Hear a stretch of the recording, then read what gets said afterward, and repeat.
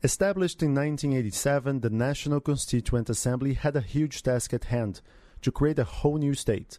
Over different periods in the 20th century, the will of one man was the law of the land. Now, 560 men and women would establish a new institutional framework for the country. What would our system of government be? What powers should the president have? And how would the balance between the three branches of government work? My name is Gustavo Ribeiro, Editor-in-Chief of the Brazilian Report, and I welcome you to the second episode of our special podcast about the 30th anniversary of Brazil's Constitution. Hoje, 5 de outubro de 1988, o que tange a Constituição, a nação mudou. During the dictatorship, Brazil had only two parties. In the opposition, the generals allowed the creation of the Brazilian Democratic Movement, or PMDB. As it was a docile opposition that had little effect on how government was run, it became known as the Yes Party. On the opposite side of the aisle was the National Renewal Alliance, the party of the dictators, the Yes Sir Party. Other parties were created in 1980, but when Brazil chose its Constituent Assembly 6 years later, the best-known politicians belonged to PMDB. The party won the election by a landslide, getting 303 of the 560 seats. Its members occupied the key positions of the National Constituent Assembly and immediately began clashing with the president of the time, José Sarney, who was a supporter of the dictatorship. As we explained in the first episode, Sarney was never meant to become president. He was the VP and only took office after the death of the president-elect. From his first day in office, Sarney had trouble asserting his power and was quickly sidelined from the work of the Constituent Assembly. Few issues exposed the divisions between the president and Congress more than which system of government would we choose. The more liberal wing of PMDB wanted a parliamentary system. Since 1889, Brazil had only had a presidential system, with a strong leader guiding the entire nation. Another issue was how long the term of the head of state be. Lawmakers in favor of a parliamentary system wanted 4 years, and wanted the change to be enforced immediately, reducing Sarney's term, who had been elected for 6 years.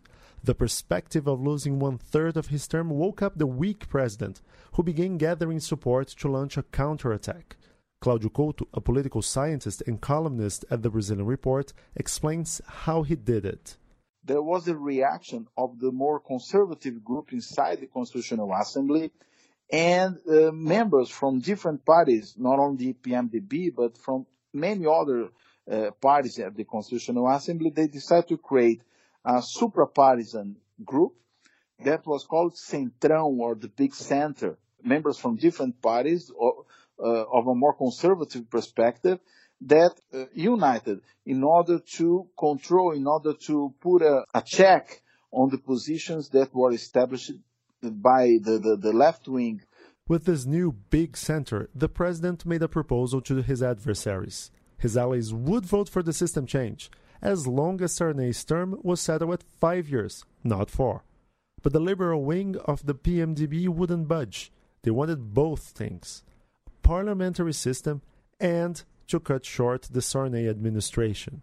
In the end, they didn't get either, as Bernardo Cabral, a member of the Constituent Assembly, explained in an interview to Senate TV 10 years ago.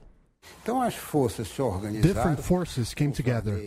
José Sarney, as president, had the help of several powerful political leaders. At the time, people said he distributed federal concessions for TV and radio ownership in exchange for votes in a quid pro quo manner to shut down the parliamentary system proposal. All in all, the rules were decided as follows. Brazil would be a presidential republic. Sarney would stay in office for 5 years, but his successors would get 4 years.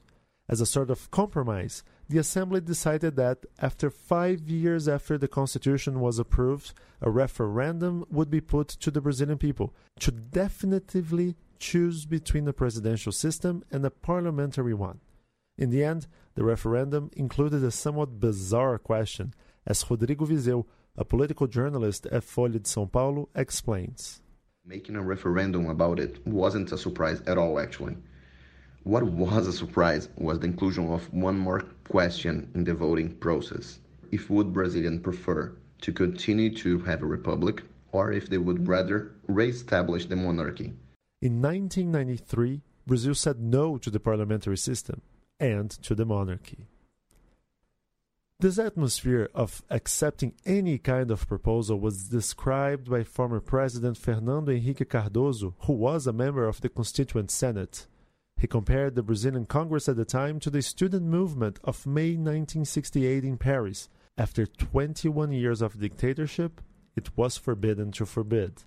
However, according to former lawmaker Fábio Feldman, the need to please everybody created many problems. He believes the institutional framework decided upon by the National Constituent Assembly left a lot to be desired. In the attempt to create a consensus, we left too many gray areas and made many mistakes. The judicial system, for instance, we practically copied from previous constitutions. Not us, not society. No one debates those issues. Our objective was to democratize the country, period. In that regard, we were successful. Legal scholar Tomás Pereira from the think tank Fundação Getúlio Vargas explains how lawmakers struggled to set the balance between the three branches of government. After a period of dictatorship, I would say that there was some concern with trying to establish a perfect balance between empowering the legislative to oversee and to take a relevant role in our constitutional system, but at the same time realizing that the executive and the government needed leeway to govern and to establish policy decisions that were necessary in a modern society and in a developing country.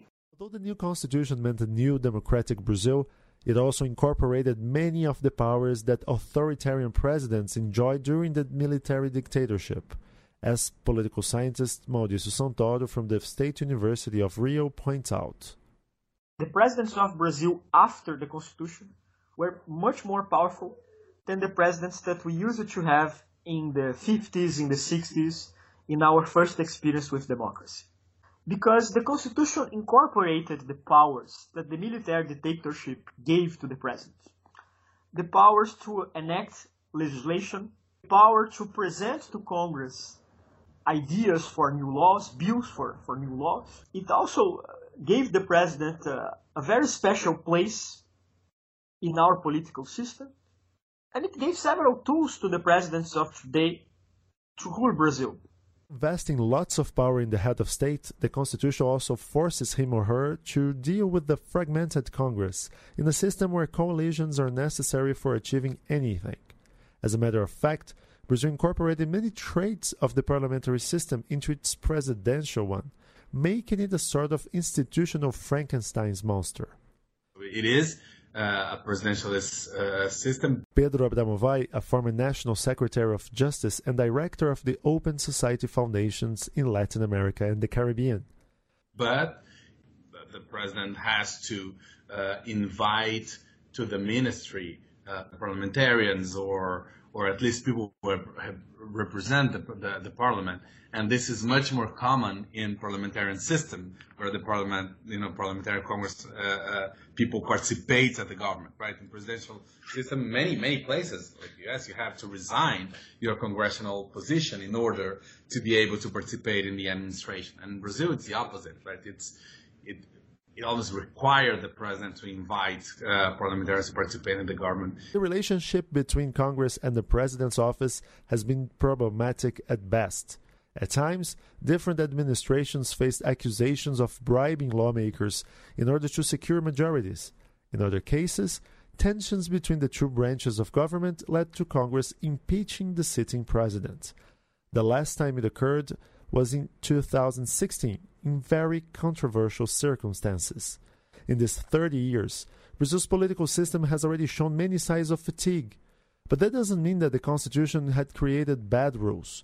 Like Pedro Abramovay said during our interview, the problem doesn't rely on the Constitution. On the contrary, problems begin when we don't respect our Charter of Rights as we should.